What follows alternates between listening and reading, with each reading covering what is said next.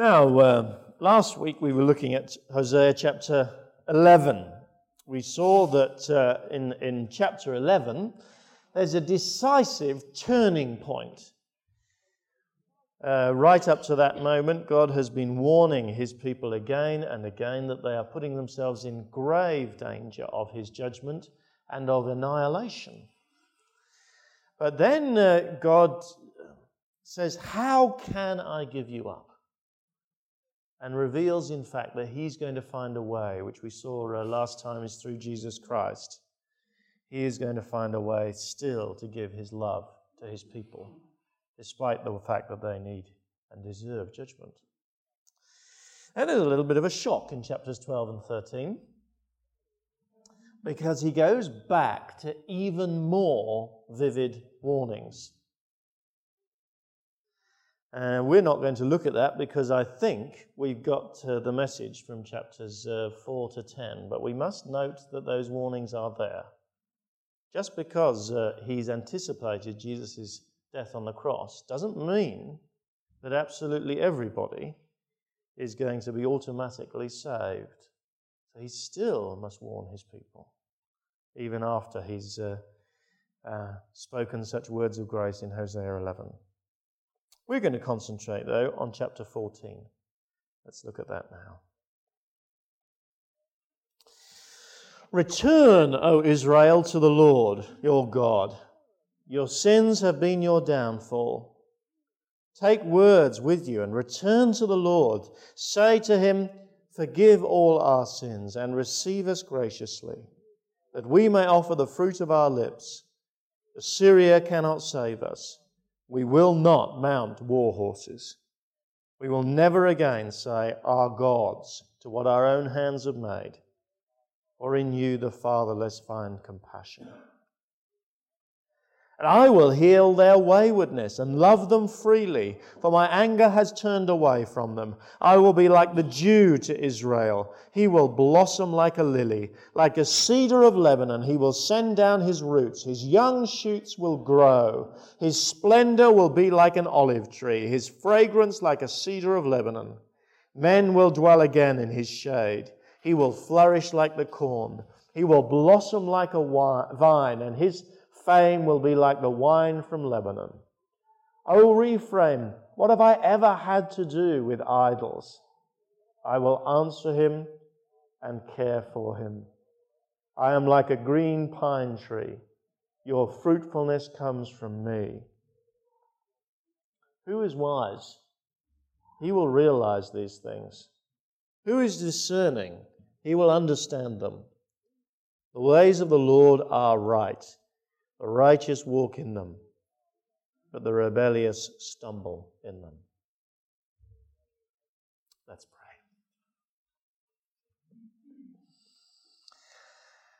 We pray this morning, Lord, that you would give us wisdom, that you would help us to concentrate and to understand your word for us in such a way that we are profoundly changed, as we've already prayed. Please then, Lord, as your word is opened up and studied, we pray that we would see the living word, Jesus Christ, and we would know your voice speaking to our hearts by the Holy Spirit. Help us then, we pray, in Christ's name. Amen.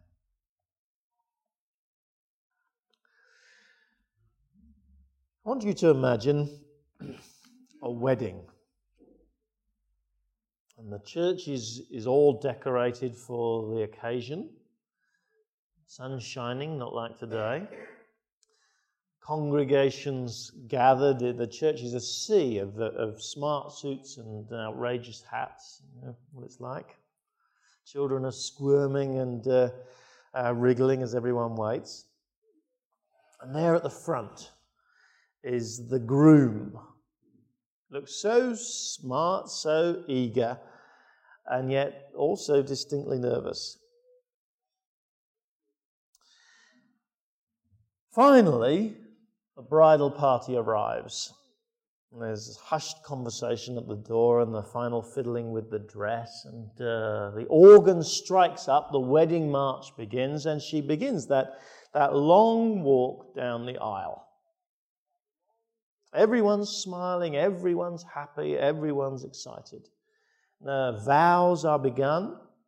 The groom solemnly declares his lifelong commitment to this woman standing at his side. The two words ring out over the whole church: I will.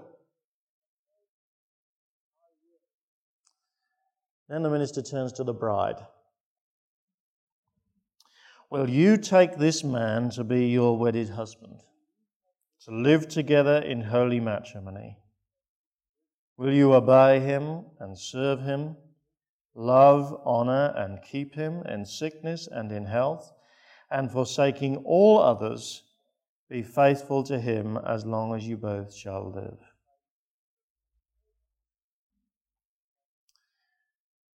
The whole church is hushed as the bride opens her mouth, but nothing comes out. You can see the smile in her eyes has turned to confusion and fear even, as the words seem to reverberate through the silence. Obey him, serve him, forsaking all others, as long as you both shall live. The seconds seem to pass like hours. Slowly her mouth begins to form the words. I'm not sure.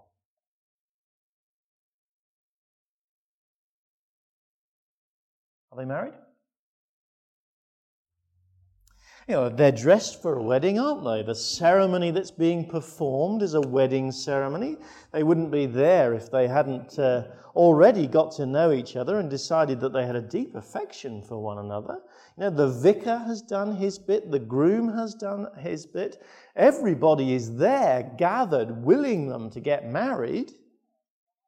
But they're not married, are they? It's actually significant that in the marriage service, the groom says, I will. He doesn't say, I do, as we popularly think. He expresses his willingness to be married at that point in the service. At that point, he is not saying that he is doing it, that he is getting married, because it's only after they both say, I will, that they can actually become married, that he can actually then turn and say, I take you to be my wife. Until she has said, I will, there can be no marriage. They're not half married, they're not more or less married, they're not sort of married. His willingness and his commitment and his love cannot count for them both. It's not a marriage. If she says, I love him, but I want to keep my options open, or she says, right now he's the most important person in my life, but who knows about the future, there is actually no fudge possible for a wedding. If she cannot say those words with integrity, she cannot be married. Neither of them can be married. That's actually the situation in which God finds himself with every one of us this morning. He stands before us, you see, as a loving bridegroom. He invites us into a relationship which is actually deeper and more satisfying and more enduring than the very best of marriages. He stands before us and he says, I will. But then he must wait in silence to hear whether those two words are echoed back. That's what Hosea is telling us at the end of his book. The last chapter, as we're going to see in a little minute, is written as a sort of marriage ceremony. But actually, in Hosea's case, this is a remarriage, or perhaps more accurately, this is a marriage renewal ceremony. To understand that, we need to remember the rest of the book of Hosea. Do you remember right back at the beginning, Hosea had to live through a nightmare marriage himself. Chapters 1 to 3 of the book recorded Hosea's marriage to an unfaithful wife, with the result that the marriage completely broke down. She left him, and she ended up in the house of someone else, ruined. By rights, Hosea was absolutely free to go for a divorce, but God wouldn't allow Hosea to do that. Hosea had to go and buy back his ruined wife. God told him, go and love her again. In a sense, Hosea had to take her back to church and renew his vows to her. But the question was, would she renew her vows to him? Chapter 3 actually leaves that question in the air. We just don't know whether she became a faithful wife to him. Then after that, we saw that Hosea had to live through that experience to qualify him to understand how God himself felt about his people Israel. We saw again and again over those chapters, didn't we, how God wants Israel to realize that she has been like an unfaithful wife to him. That unfaithfulness has ruined her as a people by allowing violence and adultery and wickedness to flourish. God wants Israel to see that repentance was no easy matter. Anyone can walk back and say, I repent. That bit's easy. But it is profoundly difficult to be changed in such a way that we really mean it. He wants his people to see that they've never really listened, that they've never really learned the lessons of history, and that actually by rights God should be suing for divorce right now. Because his people have brought such terrible calamity on themselves and such pain to him. But then we've already said in chapter 11 last week, God shows how he, like Hosea, is not going to let his ruined wife go. God's righteous anger cried out, divorce her, but his eternal love cried out all the louder, go and love her again. We saw how God himself actually accepted the painful consequences of that broken relationship in his Son, Jesus Christ. How Jesus himself bore God's anger that should have been vented on us. How Jesus cried out, my God, why have you forsaken me? So that we wouldn't need to face the force of his anger, but only need feel the power of his love. And again through Hosea, we've seen that story is our story.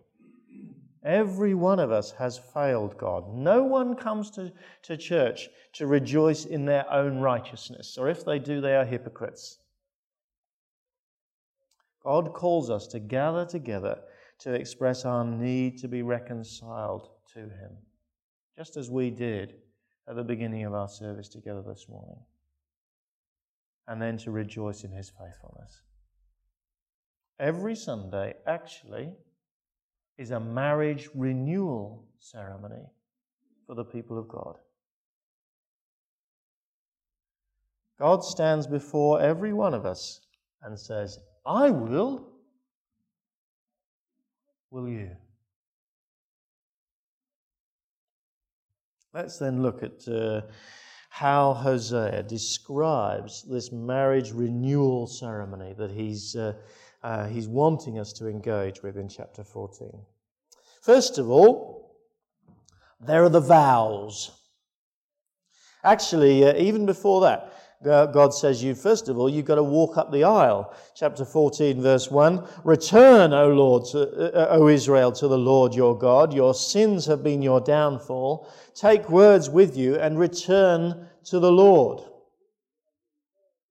The first return actually is slightly different from the second one. The first return has the sense of going up to someone, walking up the aisle. The second return at the beginning of verse 2 has the sense of turning to face them. Very much the image of a marriage. here she is then. She has walked up the aisle. She has turned to face her husband. God is waiting there for us. And then Hosea helpfully says, now repeat after me. Say to him, forgive all our sins and receive us graciously, that we may offer the fruit of our lips. Assyria cannot save us. We will not mount war horses. We will never again say our gods to what our own hands have made. For in you the fatherless find compassion. There are actually 3 key affirmations in this little speech that he tells us we must make that are absolutely vital if we are to come back to God. The first is an affirmation about ourselves. Forgive all our sins. Seems such a little sentence, and yet it encapsulates something which Hosea has been trying to get across to us for weeks now. Hosea's not being a marriage counsellor. He's not standing there inviting us to sit down and air our grievances with God. And he will not allow us to say, well, I'll come back to you, God, if you recognise that you did this to me and that's why I did that to you and that's why the marriage went so wrong. No, he will not allow us that. We went wrong, not God. God was an utterly faithful husband to us. And anyone who wants to come to God must accept that deep in their heart and say without equivocation, forgive all my sins, God.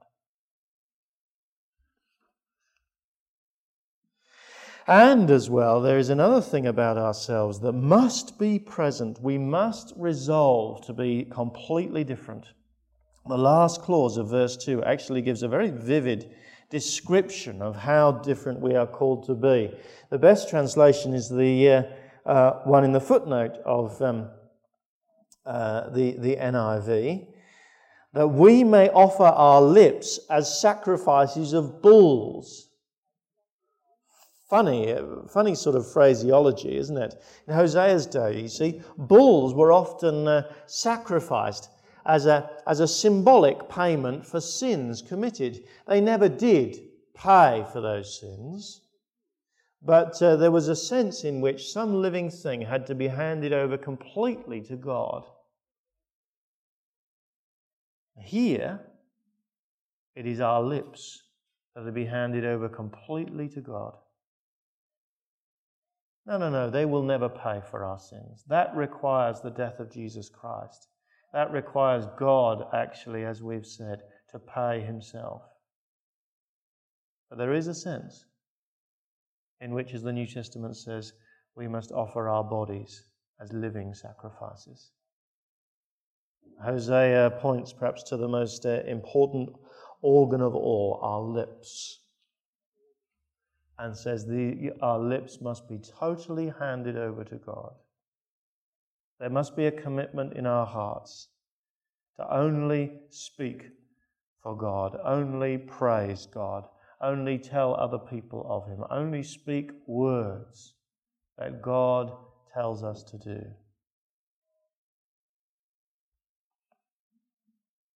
It's a very clear affirmation about ourselves that every person needs to make every time they want to come back to God. That we are responsible for our failures. And the only appropriate way to come to God is by saying, everything that I am, God, is yours. Hosea says to us, will you accept that you alone are responsible for the breakdown of the relationship? And will you give yourself wholly to him? The bride shall say, I will. And then the second element of these vows is not so much about ourselves, but about what we fear. Verse 3, Assyria cannot save us. We will not mount war horses. Remember, at this time, in this context, this mighty superpower, Assyria, was poised to overrun the northern kingdom of Israel and completely destroy it. The warnings in Hosea are vivid and terrifying. All the politics of the day, actually, in Hosea's time, was aimed directly at keeping Assyria at bay. One moment that meant signing treaties with Egypt. Another moment it meant paying bribes to the Assyrians. Another moment perhaps it meant doing what they speak of here, mounting war horses themselves and going to battle. But it was all useless. Useless, first of all, because Assyria was far too powerful. But it was useless far more profoundly, because Assyria was only an instrument in God's hand anyway. Assyria cannot save us. Only God can. It's absolutely vital for penitent Israel to understand that. Just as it is vital, if we want a relationship with God, to recognize where our security lies and where it doesn't lie. Now think for a moment. What powers do you most fear in the world? Everyone has things that they have a tendency to fear. For some of us here, it may be the mysterious mechanisms which keep us healthy or not. Who or what determines the length of our life? Is it our doctor? Is it our diet? Is it our exercise regime? God gives life, and God takes it away. Fear Him. Or some of us perhaps are in awe of that ruthless superpower, employment. We must impress our boss. We must make sure we are employable. We must work a bit harder, maneuver ourselves carefully so that we keep the job, so that we get promotion, so that mighty empire does not scatter us with the terrible, dreaded words, "I'm sorry, but we're going to have to let you go." God gives us our life's work. Only God can take it away. Fear Him.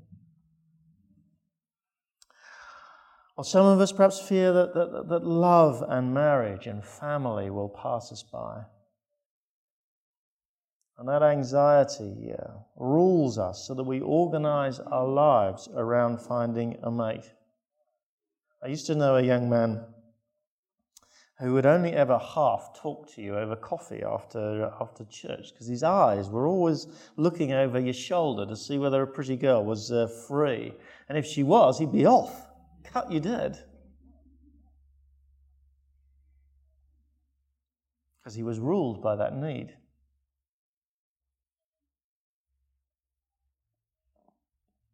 We can only be united with God if we know deep in our hearts that our security lies in Him and in nothing else. I wonder what fear dominates you.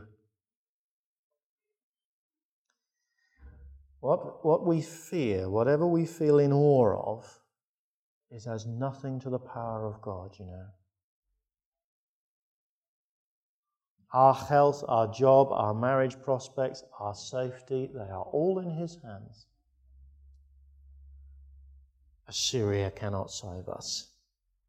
We will not mount war horses. Will you fear God more than anything else in this world and rely wholly on Him for your future? The bride shall say, I will. And then the third element of that vow, after this affirmation about ourselves and this affirmation about what we fear, is an affirmation about what we love. Verse 3 again, the second half. We will never again say, our gods, to what our own hands have made, for in you the fatherless find compassion. We've seen, haven't we, that Israel was deeply idolatrous. Sometimes that idolatry was overt, but also sometimes they claimed that they were worshipping the true God, but by the way that they worshipped, they betrayed that they were not. You remember that they tried to worship God using a calf idol. But in focusing actually on the thing rather than God himself, they fell just as deeply into idolatry as if they had been worshipping an overt idol itself. Worshipping God, we said, is simply loving him and honoring him and living our lives for him. That's what it's all about. And the New Testament takes up that theme and says that anything that distracts our heart away from God, anything that we love more than God, is an idol. The New Testament says that greed is idolatry. It says that our stomachs can become our gods. It says that sex can be an idol. Indeed, absolutely anything that we love more than Jesus Christ. Do you love money? So hard, isn't it, practically, to distinguish financial prudence from money worship, and yet we must do it. I wonder if God said that you could not continue to call yourself a Christian unless you gave all your savings away, could you do that? That's why Jesus was quite clear that it is the poor who find it easier to enter the kingdom of heaven. See, if we can't do that, if we know that we couldn't do that, he says you must do it. He will only entrust money, in fact, to people who hold lightly to money. People who are obsessed by money, he says, leave it behind. Or do you perhaps love your house? What if God told you to sell it and live in something half the size? Could you do that? Some people have the most subtle of idolatries, as Israel had, loving the way they worship more than the God they worship. What if, for the sake of the gospel, you had to agree never to sing your favourite hymns again, never to sit in your favourite seat again, never to gather in your favourite building again, never listen to your favourite preacher again? Give up all of those things. Could you do it? Only those who can put aside all other things and say, Jesus Christ, I love you more than all of these, can come back to God. Will you forsake all others and love only him? The bride shall say, I will.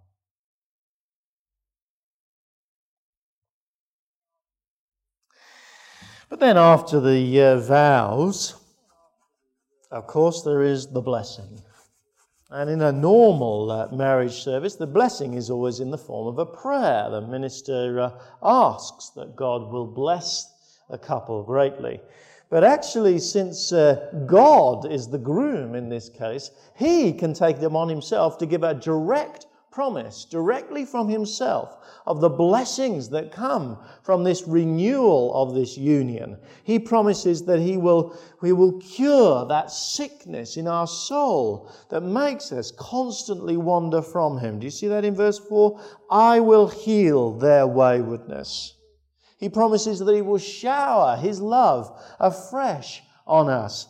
Verse 4 again, I will love them freely. But most of all in this chapter, he promises that he will make us whole and solid and complete.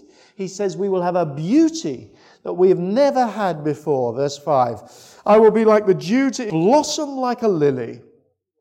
He says we will be sturdy and at the same time full of new, fresh life. Like a cedar of Lebanon, he will send down his roots. His young shoots will grow. And many of us here will remember how Sammy Dagger, who is from the Lebanon, was talking about cedars of Lebanon. And he told us then that trees exude a chemical from their roots which actually dissolves the rock. So the tree is rooted actually physically into solid rock. Very interestingly in this verse, the original language uses a word to describe the rooting of this tree, which can mean to strike or to violently thrust. Maybe Hosea knew of the incredible penetrating power of the roots of cedars of Lebanon, and he says, you're going to be rooted that firmly. And from that absolutely solid foundation in the solid rock, you will produce the most beautiful, green, delicate, new life. Young shoots will grow. And he says, you will look absolutely magnificent. His splendor will be like an olive tree. Somehow around you there will be a wonderful, attractive aura. His fragrance, like a cedar of Lebanon. On a hot afternoon in Lebanon, even today, there's a blue, fragrant haze which hangs over the forests. The aromatic oils from the cedars that evaporate in the sun. God says you will be delightfully fragrant like that, so that people will love to come in amongst you. Men will dwell again in his shade. And he says you will be fruitful. He will flourish like the corn. He will blossom like a vine. In fact, you will be absolutely famous. His fame will be like the wine from Lebanon. There is something unassailably solid and whole and beautiful about a person who truly worships the God of Jesus Christ. As we come back to him then, we find that he heals our souls so that each time we come back, we are less prone to waywardness. As we come back to him, we find that he shows his love to us again and again. And as we come back to him, we find he makes us more the people he wants us to be. Solid and fruitful and beautiful and attractive. He's not here this morning, so I'm going to mention Roy Enoch. I wouldn't have mentioned him if he was here. But Roy was in hospital a few months ago, and there was a disturbance on the ward. And a man much bigger and stronger than him rushed to his bedside and said, "Can I sit by your bed? I feel safer with you." I thought of that as I read this, men will dwell again in his shade. People who know God. People who have that depth of root in God. Others sense. Others come and say, "What have you got that I can have?" That's God's promise to us. And then after the blessing, of course, comes the sermon. Wedding sermons should be brief, shouldn't they? Hosea knows that. He's limited himself to one verse at the end. The way of wisdom and the way of foolish rebellion. Verse 9. Who is wise? He will realize these things. Who is discerning? He will understand them. The ways of the Lord are right. The righteous walk in them, but the rebellious stumble in them.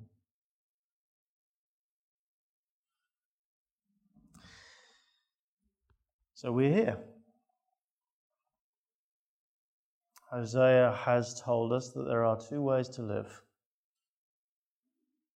He has spent chapter after chapter warning us that if we do not come back to God, we do not acknowledge the many and devious ways in which we slip away from God and rebel against him and break our vows,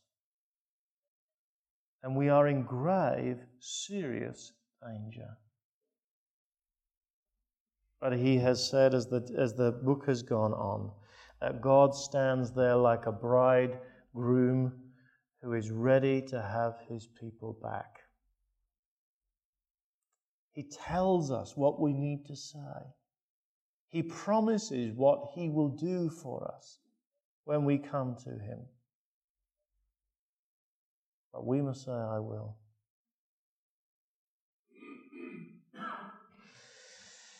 There is nothing more sad than a person who may come to church, may sit there, may metaphorically walk up the aisle again and again, Sunday after Sunday, but when they turn their face to God, there is a long, hesitant silence, and they say, I'm not sure.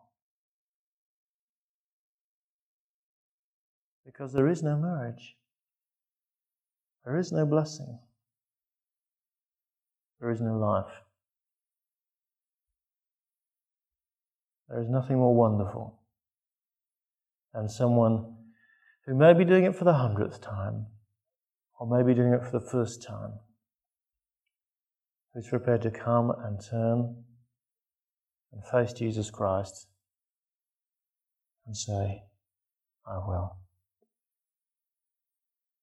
Let's pray.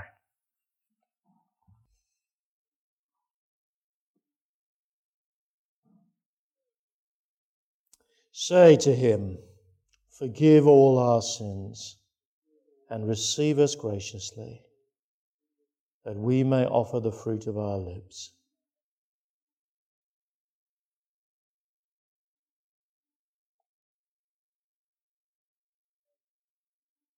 Say to him, Assyria cannot save us. We will not mount war horses.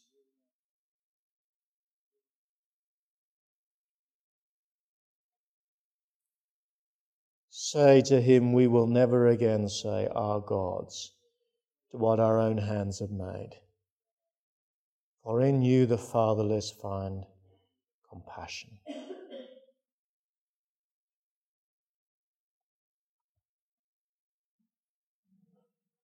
Lord God, our loving Heavenly Father, we want first of all to affirm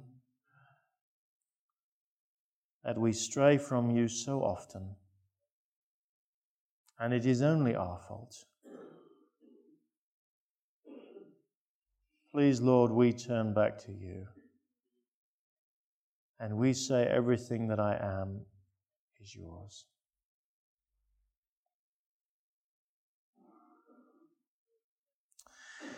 Lord God, we know that our hearts so often fear the wrong things, that we find ourselves in bondage to things that you control. We acknowledge that you are the Lord of all things, and we will fear you only.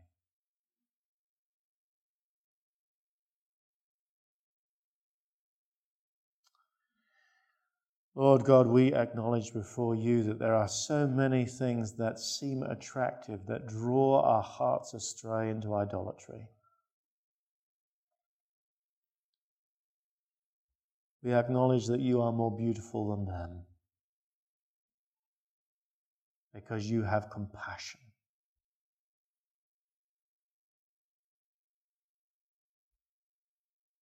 Lord, we pray that you would not let one single one of us here leave